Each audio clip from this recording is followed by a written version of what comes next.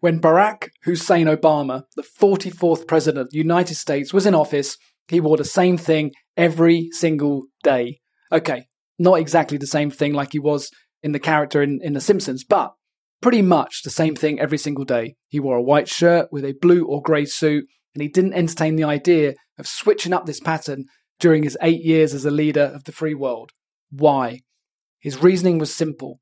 He had so many decisions to make with massive real-world consequences that he didn't need to lose time or valuable headspace thinking about whether pairing a pastel pink shirt and brown brogues would make him any more or less popular with the electorate. He had other things to think about. And so do you.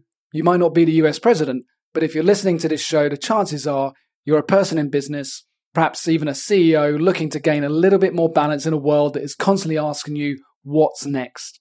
If that's you and you're looking for a little advice and support, you've come to the right place. When I was young, I didn't have dreams to become president of the United States, not only because I had a reasonable understanding of the geography of the situation, making it very unlikely that that dream would come true, but also I just loved playing hockey and I wasn't prepared to sacrifice my time on the rink in the hopes that one day I would be sitting in the Oval Office. Also, the West Wing hadn't come out at this point, so if I'm honest, I really hadn't given it much thought that this intro suggests. Anyway, moving on. When I was younger, I didn't spend too much time thinking about what to wear. What I spent a lot of time thinking about was what I was going to eat. I was a chubby kid. I grew up in a bakery, and children, as we all know, since we were all one once, can be cruel. I knew I was a chubby kid, and I was reminded of it every day by my peers. This resulted in food and cravings becoming an obsession well before I even knew what the word obsession meant. Now I'm pleased and relieved to say that food cravings do not control my life anymore. I have found simplicity and balance in a world begging me not to. And in this episode, I'm going to explain how. Welcome to the Andrew Silito Show. We've got a tasty episode for you today. Let's get stuck in. I'm your host, Andrew Silito. This podcast is a result of my purpose to help ambitious business owners like you avoid stress, overwhelm, and burnout in the workplace. In this podcast, I share everything I've learned about how to grow a profitable business, stay fit and healthy, maintain strong relationships, and develop the right mindset for success, so you can thrive, feel inspired, and work at your full potential. Most of us are living in a world that our grandparents couldn't even imagine. I'm 45 years old, and I know that when my grandpa was 45, he was facing food shortages, rationing, and uncertainties that span far wider than should I try the new takeaway down the road or Deliveroo my old favourite straight to the door. And yet, if you're anything like me, you often find yourself in a state of panic when you wander into a supermarket or shop to grab some food on the go. We are, almost all of us, used to facing a very different problem to food shortages. Our food problems almost all come down to excess, both too much food and, more pressingly, too much choice. Thousands of food companies suggest that their product offers a more exciting, delicious alternative to the others, if their constant advertisements are to be believed. I have found myself standing in a supermarket in the frozen aisle as I try and comprehend the sheer scale of my mind-melting task, which is, what do I want for dinner? Recently, I made the choice to take the choice away. I did an Obama. Now, I don't know if the Nobel Peace Prize winning president would appreciate me referring to him as doing an Obama, as removing choice from everyday life. Probably not. But he's probably not listening, so I'll just carry on. A few years ago, I discovered the world of intermittent fasting, or IF as it's sometimes called. I'm thrilled to say that since moving to a fasting lifestyle, I'm feeling less stressed, less anxious, and less hungry. Mathematically, I didn't understand how eating less would actually make me feel fuller, but it did, and it does. Intermittent fasting may not be for everyone. I'm not a medical professional, so I want to be very clear that what I'm talking about here is my own personal relationship with food. But I hope that by talking about my journey, you will also start thinking about yours.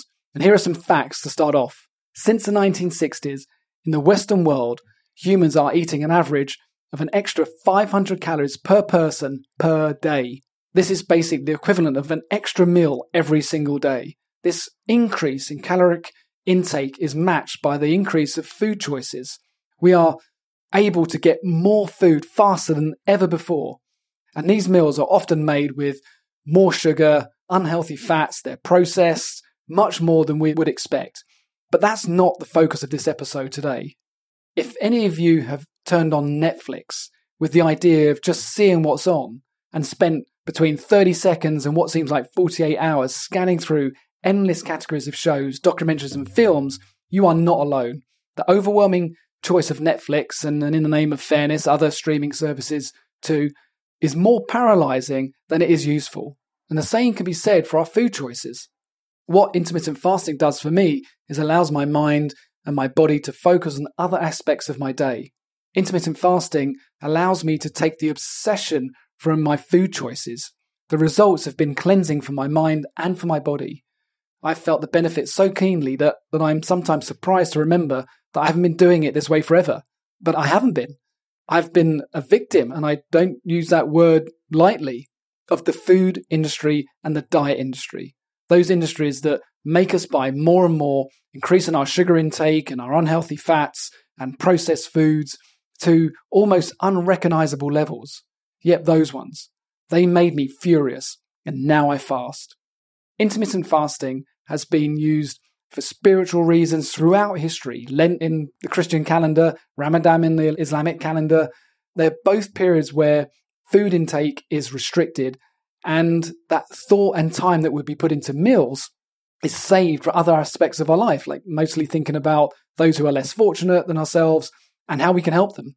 This period of fasting removes the obsession from our food planning and frees up valuable brain space, allowing you to become more present and in the moment. We're not thinking about what we might need later. We are able to think about what we need right now. And what I'm about to say next is entirely my own personal relationship with food. But I've found that since fasting intermittently that my physical performance in sport and hockey have improved. My mind is clearer, I feel less distracted, I'm healthier, I'm a happier person. Do not have choice anxiety. I know what my body needs and how it performs its best with one healthy, well-balanced meal at the end of the day with some snacks. And I'm talking about healthy snacks. For me, that would be maybe some boiled eggs, a handful of nuts around midday onwards. I usually eat within an 8-hour window. Sometimes it's a 4-hour window, which is not uncommon with fellow fasters. Usually I wouldn't eat before 12. I do enjoy my coffee, and I know that that's debatable whether that's fasting if I have a cup of coffee in the morning, but I love my coffee. But it is important for me to stay hydrated as well, so I drink a lot of water. I found clean eating to be one of the single most important changes that I've made in my life. I encourage you to take the obsession out of your day and start listening to what your body truly needs. I've found that through fasting, I've become less obsessive, less distracted, and less furious. This has been the Andrew Silito Show. I hope you enjoyed it. Thank you so much for joining me. For more free resources and content on how to grow and lead your business and become the best version of yourself, head over to andrewsilito.com.